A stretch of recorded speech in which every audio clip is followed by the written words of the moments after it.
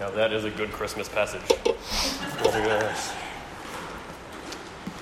I just want to, if you don't know me, I'm Matt. I have the privilege of being the to-be-soon son-in-law of Derek, the to-be-soon son-in-law of Jody, the to-be-soon fiancé of husband. This intro becomes a lot shorter once I actually get married, but nonetheless. So we're going to be speaking from this passage today. And as I said, it might be a bit of an interesting passage to be speaking from. It doesn't sound all that Christmassy, but the main point of this passage is to be speaking about Jesus Christ. So it's about the gift of Jesus Christ being born. We see the male child born in the passage and how he comes to rule over the serpent. So primarily what we're seeing here is Jesus being born and then coming to rule over the serpent. So I just want to build a little bit of foundation from seeing as we're skipping ahead from the past revelations we've done. So in the previous few chapters, we've had what referred to as the 7 trumpets. So we have 7 trumpets being blown one after another, bringing these horrendous disasters and natural disasters and all these things just coming about, seemingly like horrendous things that you would just never imagine could actually happen on Earth. Yeah. These could symbolize specific things, and there's a lot of speculation as to what actually they might mean. But what we do know is that they symbolize the end times. So the time from when Jesus was born to when he will come again. And so now as we enter into chapter 12, we've come to the 7th trumpet, which is blown right before chapter 12. And it announces the coming kingdom of Jesus Christ. We see him coming, and then the elders in heaven that you may have talked about are just proclaiming his name, going, "Oh, great is our Lord, all these things are coming." And so now, John's sitting here getting this vision from God. And so it says that can you get chapter 11 up, if that's possible? Just the very end of chapter 11. Yeah. So that right there. So it says that God's temple in heaven was opened, and he could see the Ark of his covenant. And so what God is trying to tell John here is that he's about to see deep heavenly truths. So these are things that aren't normally visible to us. So things that are spiritual, we're unable to see. But John has seen them in this vision so that he can then communicate this to the church and help us to understand what's going on all around us, these spiritual things that we don't see and can't perceive. And then we also see later on that there were flashes of lightning, rumblings, peals of thunder, an earthquake, and heavy hail. Bit of a weird thing to see, but all that essentially means is that that's God reminding us. This is used previously in Revelation to symbolize the fact that God is sovereign over this whole thing. He's saying that as this is happening, and as we're about to see the rest of this vision here, he is sovereign throughout the entire thing. And we shouldn't forget that as we go through the rest of this passage, especially as we see dragons, and as you read the rest of it, you see beasts coming out of the ground, these just insane beasts that you couldn't even imagine in your head. But these are nonetheless all controlled and under the authority of God. So we're going to start now by heading into chapter 12. So we're going to enter in, and we see essentially the first part of this is the first 6 verses, which talk about all the characters that were introduced to, essentially. There's 3 characters: the dragon, the woman, and the child. So we introduce verse to the woman. So it says here, "So a great sign appeared in heaven, a woman clothed with the sun, with the moon under her feet, and on her head a crown of 12 stars. So this actually takes us back to Genesis 37. If you're familiar with the Old Testament at all, it may remind you of Joseph's dream.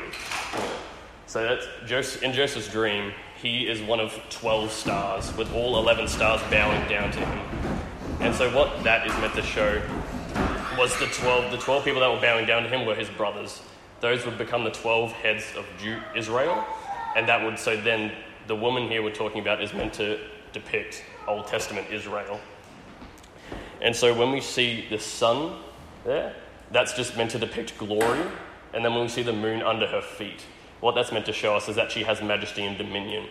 And so this isn't that the woman of Old Testament Israel necessarily had dominion and authority, but the woman that would actually come from her would have that he would have dominion over the whole earth, and that he would come in majesty and glory. So then, as we go into the next verse, we see now that the woman is pregnant. So she's currently crying out in pain and the agony of birth. So what this now symbolizes, Old Testament Israel awaiting the birth of this Messiah. So we see that in Genesis 3. It talks about the Messiah that would crush the head of the serpent. And so they had been waiting for this Messiah since that time for about 4,000 years. He had been prophesied through prophets for hundreds of years beforehand. And so they were just writhing in pain, waiting for the deliverance, constantly being smashed by nations outside of them, and all this, waiting for them to be put up top. So they were the reigning nation. But nothing had happened. And so they continued to just wait, and that's what this is meant to depict. That woman writhing in pain also shows a little bit of us too. So it shows us as the church, as we are writhing as well. So we're under the burden of sin. We feel sin. Even as Christians, even though we're free and liberated, that we still under. We see it all around us. We see our crops not yielding what they should. We see, crime going on around us. There's so many things that show that we're still under the weight of something. But yet, as Christians, we experience an already but not yet kind of experience. So we see that she's awaiting, and we're awaiting the redemption of our bodies and all these things. We're waiting for the second coming of Christ. But we can see that the woman is in labour and that a child is coming. So we have the woman in labour pains, and then appears in verse 3 another great sign in the heavens. So we see in verse 3, so another great sign appears, and it, behold, is the great red dragon, with 7 heads, 10 horns, and on his head 7 diadems. Diadems just meaning crowns, essentially. So again, another crazy image. Are we actually probably going to see a dragon? Very unlikely, but you never know. So nonetheless, I just want to show what several aspects of this dragon. So, we see, all you see in your head is just, 7 heads, 10 horns, and 7 diadems. So they essentially show different aspects of the dragon. So the 7 heads are meant to represent what is a supreme intelligence. So he is far more intelligent, far more wise than us. And so it's meant to depict that. And then you also see that the 10 horns, what they're meant to represent is an extensive strength or power. So again, this is meant to show another aspect of him, that even over the most powerful, over presidents, over people who reign over, vast armies and everything, he is still more powerful and over them. And then we see that his crown shows his authority and sovereignty. We see that in Ephesians 4, it speaks of him as the prince of the power of the air. This meaning he has authority over all the earth. So he can direct world affairs. He can do that. It's not that he's sovereign or that he's in control, but nonetheless, he is still far above us in all that aspect. He can direct world affairs and all these kinds of things, normally to our detriment and to try and turn us away from God. And so there's also been much speculation as to whether these are like nations or people. I have no idea. You can take your guess, go wild. But essentially what I think John's main point here, or what God's trying to show us to John in this vision, is that the dragon is far more powerful, more wise, and stronger than any of us.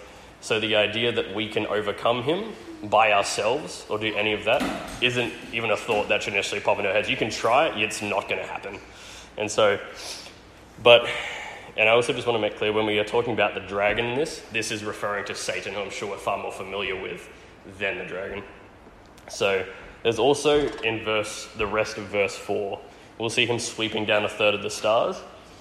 So throughout most of Revelation, and at the start in Revelation 1:20, you'll see that stars refer to angels.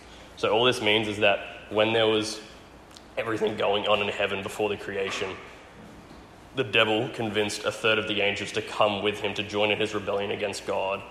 And then eventually they were cast down to earth with him after he rebelled, and he was thrown out of heaven by God.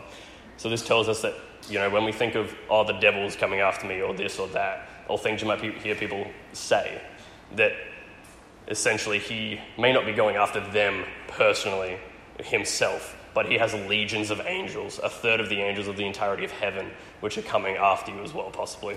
So he has many, an extensive army of angels.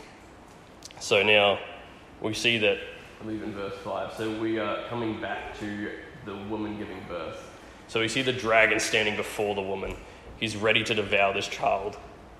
So this shows 2 things very clearly about the dragon. One, he knew exactly who this woman was giving birth to. When we sing all the carols about, here comes baby Jesus, all these sorts of things, he didn't necessarily just see a baby. He saw something to fear. He essentially saw, well, number 2, something that could disrupt his plans. He always wants to be sovereign. He wants to have God's glory. But in this child, this helpless child, you can just imagine Mary just sitting there. You don't imagine that, but like she's sitting there, and as she's about to give birth and this child is about to be born, there's this 10-headed dragon ready to devour it. You've got to be wondering, there's something about this kid, something about this child that is scaring this massive, mighty beast who has dominion over all the earth. And so, obviously, we know that this baby is Jesus. So it speaks of him saying, in the rest of the verse, that he is the one to rule the nations with a rod of iron. So we know that she is the Messiah. And he knew that this was the prophesied one from Genesis 3, where it says, he will strike his heel, but he will crush his head. And so Jesus is the one who came to come and do that. And we see the dragon seeking to devour him or kill him, essentially. And we see this in several ways throughout all of the New Testament. So it doesn't speak about them here, but you can see it whether it's in right after Jesus was born. We don't sing Christmas carols about this part, but Herod's decree to kill all the babies in Bethlehem. Every person under 2 was slaughtered, but yet Jesus was protected by God and was carried away to Egypt. Or we see it when he was being tempted in the wilderness by Satan, or even when he was wrongfully accused and put to death on a cross. Even still, at the end of that, after every turn Satan sought to devour the child, he wasn't successful. Jesus died on that cross, but he was resurrected with new life. The dragon still could not devour him. And the passage says later that he was called up to God and to his throne, and he now sits on that throne and rules over the nations with a rod of iron. Satan has always wanted God's glory. He is always the one that's wanted to have dominion over all the earth.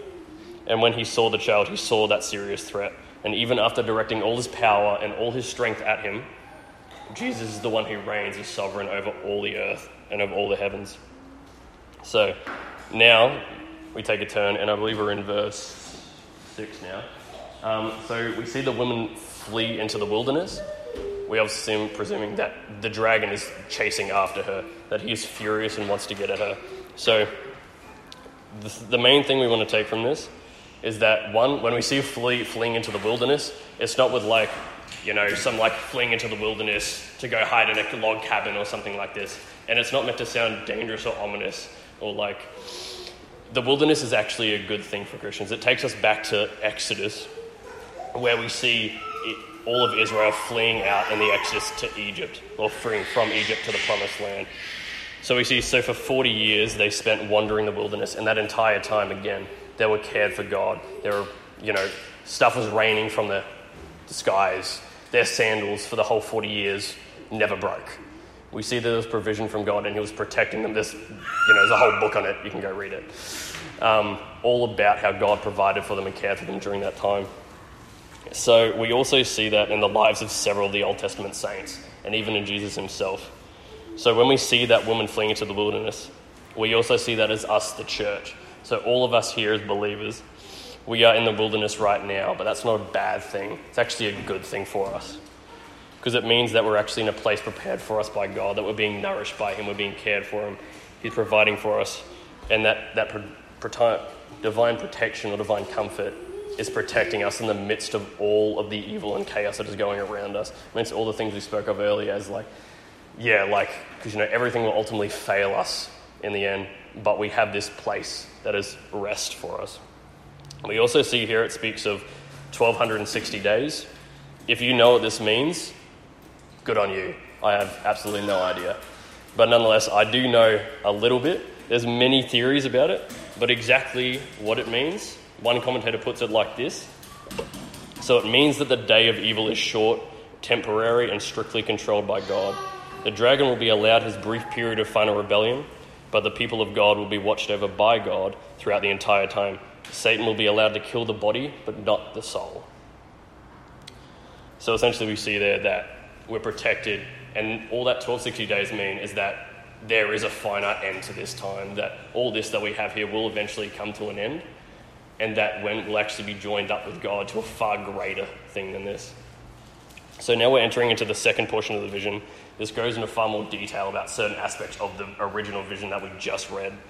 So we enter into verse 7. So in this we see a scene of cosmic war happening in heaven between Michael and the dragon and both of their angels. Now already a weird thing to hear. When you think of heaven, you don't think war. You don't think angels fighting, or like I've always imagined like kind of like, I don't know, like Star Wars or something. But what we do know is that it was happening, and that one of the things to note is that some people are unaware of, Michael is known as one of 3 archangels within that. So there's Michael, Gabriel, who we also hear of when he speaks to Mary, and then we have Lucifer, or Satan. And so Michael is often shown throughout the Bible as being one of the primary tools that God uses in spiritual warfare. He's the one that goes out, that fights for all the nations to protect us from these powers of darkness, from this great dragon, which is Satan. So the cosmic war that we're talking about was part of Satan's rebellion, his seeking God's glory for his own. He was seeking praise, and in response, God and his angels obviously had to fight back against that. They couldn't allow that to happen. And as we obviously see, he was defeated, he was thrown down, and he was exiled from heaven. So he no longer has authority in the heavenly realms. So we also see in verse 9, when he is thrown down, he is referred to as that ancient serpent. Now again, this is another reference back to early Genesis. We see where we obviously know the serpent in the garden, the one that tempted Eve to eat the fruit. Well, not to eat the fruit, but twisted God's words nonetheless. And he's also referred to by several other names, being the devil, Satan, and the deceiver of the whole world. So there are several things to understand about the character of Satan from these names. So while he's depicted as a dragon in the garden, he actually appears as a serpent. This is meant to depict him as smart and cunning. As we see, he twists God's word in Genesis. He makes people think like, is that really almost like a half-truth to make sort of lead us maybe like, oh, maybe it is okay. And now here we are because of Adam and Eve. So the devil doesn't attack God or his creatures by brute force, but by deceit, perverting things ever so slightly to make them appear true. So this obviously, the devil doesn't operate by blatant lying. He doesn't come to us and tell us the opposite of the truth, but rather half-truths. To lie would be far too obvious, but he distorts the truth because it works even better than a lie. So you see how, rather than knowingly turning from God, doing the opposite of what God wants, rather, we still think we're actually worshipping the God of the Bible, but rather, in reality, we're actually worshipping a God of half-truths, which, in reality, that's as good as worshipping nothing at all. If we're not worshipping the God revealed in Scripture, then we're actually worshipping something that is an idol and not of heaven. So we'll take from this, his primary method of attack is deceit. So anything he can do to lead us away, to take us from God, he will try to do it not by brute force, but by deceiving us and trying to trick us. So another aspect of his character is his desire to accuse us. So he seeks to bring charges against us to show that we have disobeyed God and the atonement for our sins hasn't been made. So this is like a scene takes like the courtroom of heaven. You know, it's a bit of a weird thing to imagine, but God as judge, and he's like a prosecutor. He's seeking to bring charges against us to show that we have done bad, which we obviously have. But there's also, he doesn't want there to be Jesus who is interceding for us, who is showing that the sins have been paid for, that we've been forgiven, that there's nothing that he can hold against us. And so that's constantly what he's seeking to do. And so that's an aspect of his character. And this also then flows in that he seeks to make our consciences feel guilty. So as you're walking around doing things, you know, even if it worked quite well. Last night, when Wade was being a little bit naughty, we had this incident where Derek's sitting there with him, and he's like, "Oh, you've been naughty." I was like, "Yes, I've been naughty. I've been naughty. I know." But he's like, "But there's no naughty in you because Jesus has paid for it all." He's like, "Yeah, but I'm still naughty."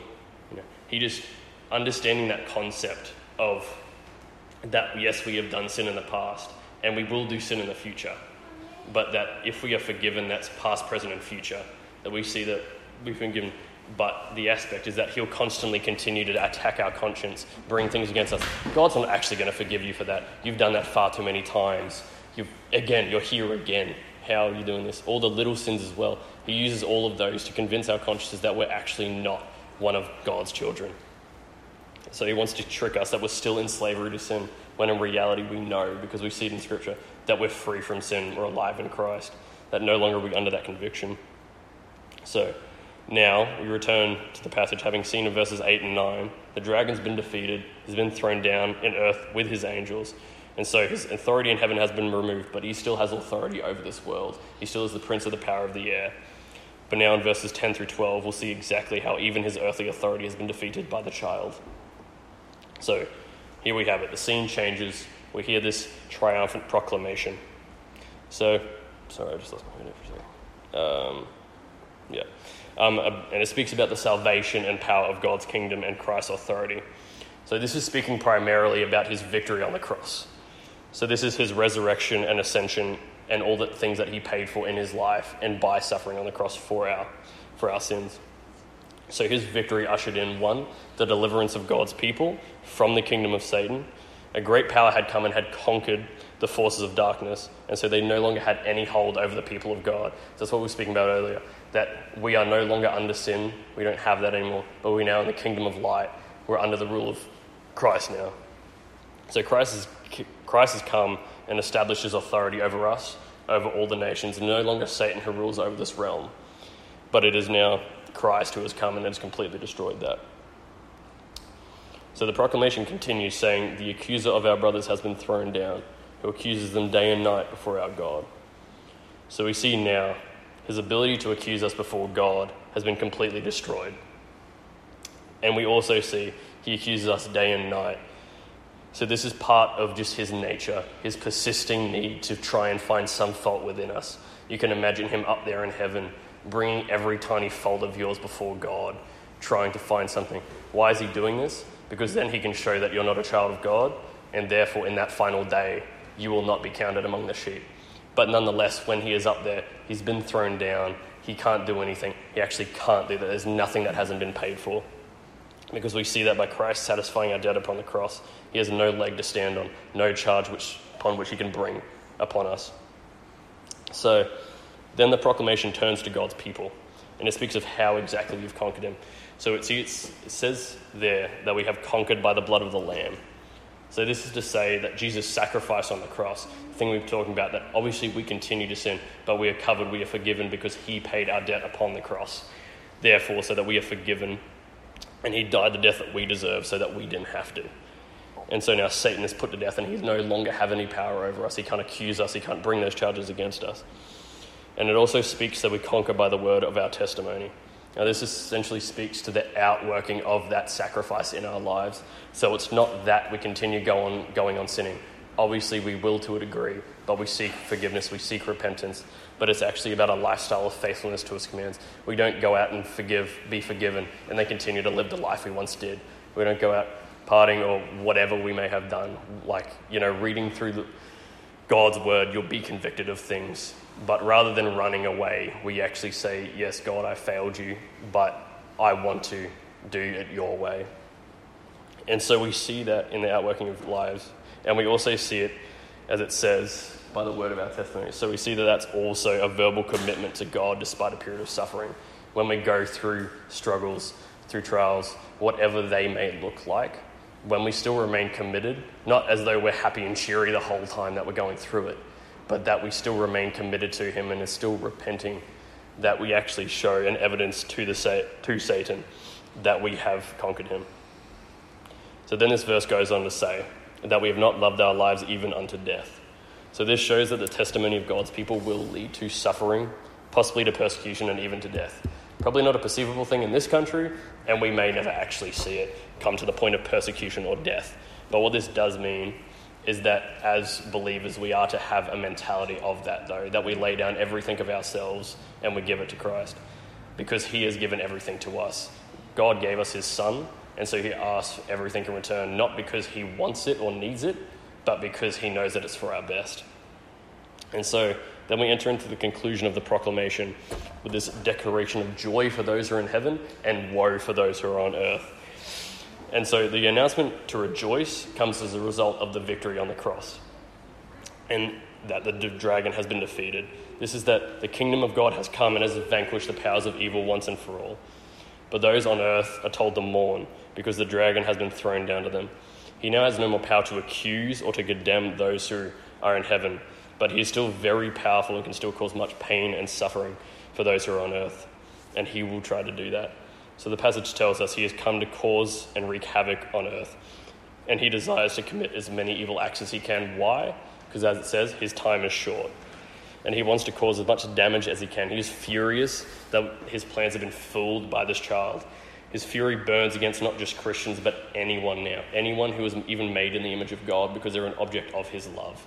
Even those who don't call themselves Christians are still objects of God's love, these common grace over all people. So, but yet, while unbelievers only have a reason to mourn, we as Christians have a reason to rejoice, because we also reside with those who are in heaven. While we may not be there in physicality, we actually do reside there, because we know that our eternal destiny is secure, because the cross applies to us, and we know that we will be there one day. And such we can also rejoice with those who are there. So now we come back to the dragon being thrown down from earth after the triumphant proclamation. So the dragon sees he has been thrown down.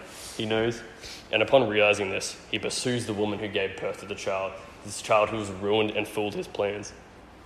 And so the child has obviously been called up to heaven. So now, as he pursues the woman, we see his fury and anger. So this is explaining in more detail the verse 6 from the first vision, where we see her fleeing into the wilderness. So we see the woman being pursued by the furious dragon, but then she is given wings like a great eagle, allowing her to be able to escape the dragon. Now, this is meant to show God's love for his people, especially in showing that we will be able to rise above the wrath and fury of the dragon and be able to escape it. Not that he won't be able to kill us or to persecute us, bring suffering, but that in the end he will not be able to get at us. And so with these wings, God delivers and brings the woman, or his people, to a safe place of divine comfort and provision. Again, the same place that we spoke about in verse 6.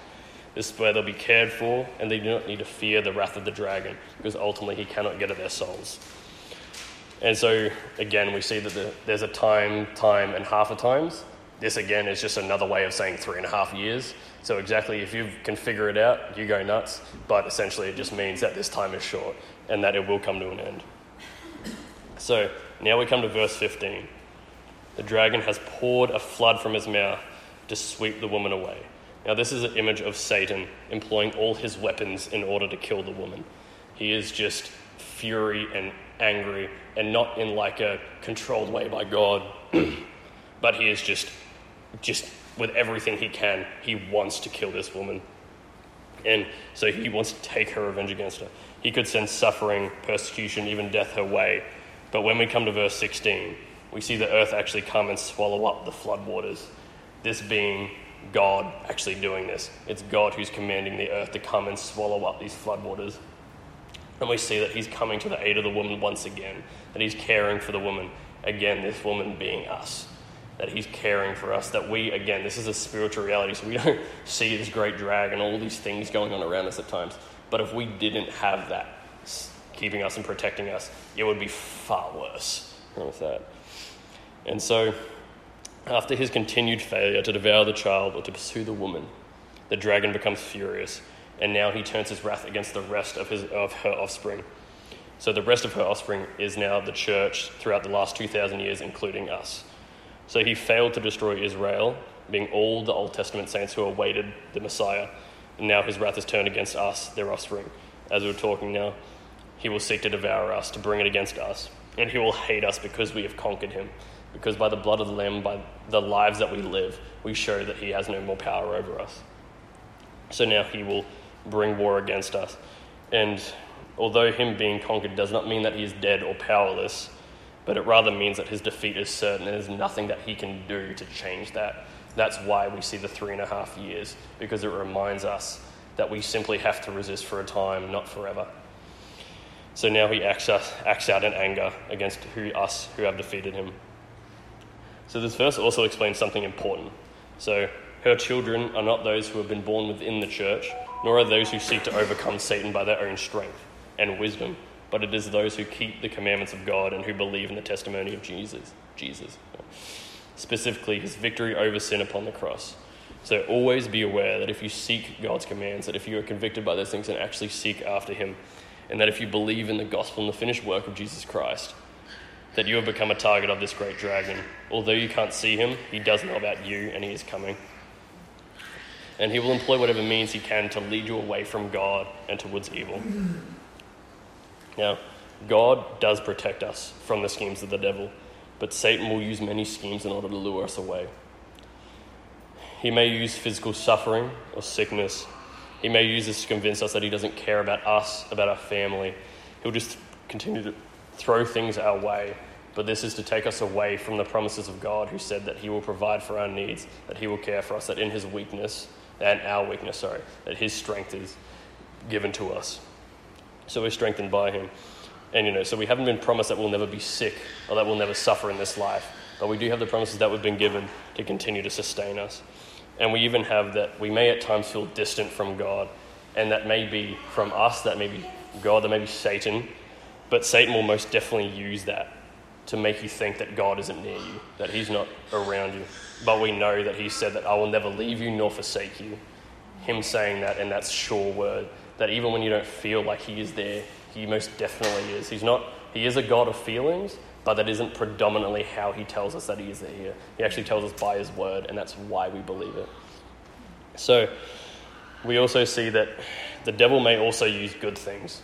He can use, whether that's to a blessing, whether your family's happy and healthy, whether whatever, like good things as well. They're not good or bad, but essentially, if they are veering us away from God, taking us away and making us think that we can do it on our own, do it in our own strength and our own wisdom, then that's actually something from the devil. He's using that, because while he might necessarily bring those things, he will always try to pervert the things within your heart to make you turn against God.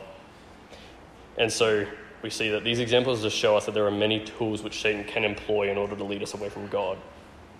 So John has been shown this vision and is recording it for the sake of the 7 churches, the church down throughout the ages, and we've been introduced to these characters that we've spoken of, the woman, the dragon, and the child.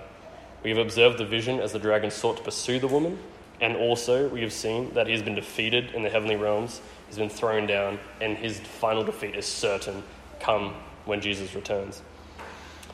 And so now we see that the wrath and fear of the dragon is directed against us, against the church. Yet God continues to show his protection and care for us. So now we've come full circle back to why exactly is this a Christmas passage? I know I haven't touched on that at all, but we are coming back to that. So why is the birth of Jesus Christ such a good gift? Why do we celebrate it every Christmas? And it's because we see throughout this passage that when Jesus was born, Satan saw not a helpless child, but rather the Son of God. He saw the person who would fool his plans, who could actually destroy him and end his reign forever. When Jesus came into the world, that signaled the end of the reign of Satan, that he no longer could burden us with our sin. So we celebrate Christmas because his birth is why us Christians can now walk no longer under that burden of sin. We are no longer weighed down by the guilt of our action, but rather are free to love God and to serve him with all we can muster. The accusations of the devil have been destroyed by Jesus on our behalf. We see in Romans 8 that nothing can be brought against us before God. He has no right to guilt our conscience. It says in Romans 8 that who shall bring any charge against God's elect? Who is to condemn? That is because there is no one who can do that.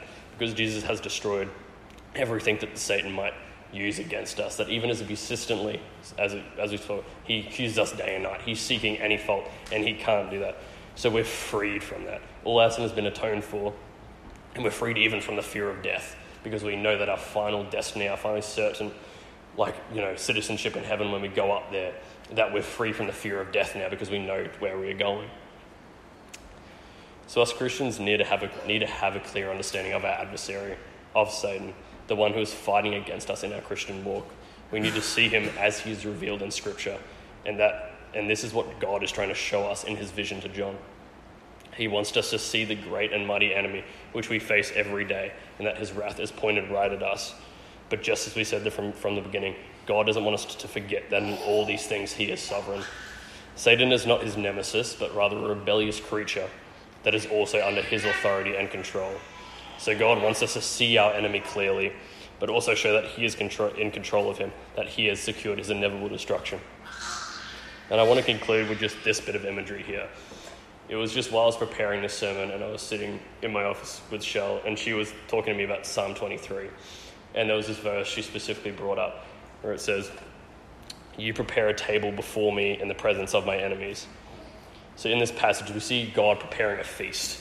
This is like a place of rest, a place of comfort, a place of joy, not hidden away from our enemies, but actually right in the midst of them.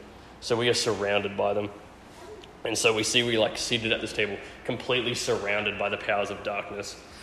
And they're far more powerful than us, far and away. We've seen that from the dragon, that he can easily destroy us should he want to. But because we know, but yet in this image, they cannot approach us. They are sitting there. There's nothing. It's just a table and them. And right in the midst of them, they cannot even approach. They've been completely disarmed by what Jesus did on the cross. They have no powers to come against us, nothing. They simply sit there and just drooling because there's nothing that they can do. And so we've finally come to a place where now we have rest, where now we can finally be comforted and divinely protected, where no matter the things that go on in our lives, no matter what's thrown at us, because things are certain and secure, especially in the life to come, we know and can finally have rest. So let us understand the gift of Jesus being born, why the dragon feared him and what he achieved, and why we no longer need to fear the dragon anymore. God has shown us this great and heavenly truth that is behind many of the struggles we face. Learn to understand him, become more aware of him, and how he has been defeated. Then you'll truly come to appreciate the gift that God gave us in the person of Jesus Christ. So I'm just going to finish up there with a bit of a prayer for us, if you don't mind. Just bow our heads. Father, we want to thank you for the gift of your Son, for the child that you sent into the world to conquer the powers of Satan, so that we are no longer under the weight of sin. We no longer need to feel that guilt, Lord, because you have borne it for us, that you took it upon that cross and you suffered on our behalf. So now, Lord, we pray that we would give up our lives in service to you. Because of all of you done, Lord, that we would gladly give up what is ours, which you have given us anyway. So, Father, thank you for all that you have done, for all that you do. And we pray now, Lord, as we go into our next week, as we prepare to celebrate Christmas, that we will not forget about the gift that we've been given in Jesus Christ. So thank you for all that you do. And we pray, Lord, that these words would settle upon us and that we would always remember this gift. So yeah, we just pray that we have an amazing Christmas, Lord, that you would bless it and we would always remember you. In Jesus' name we pray. Amen.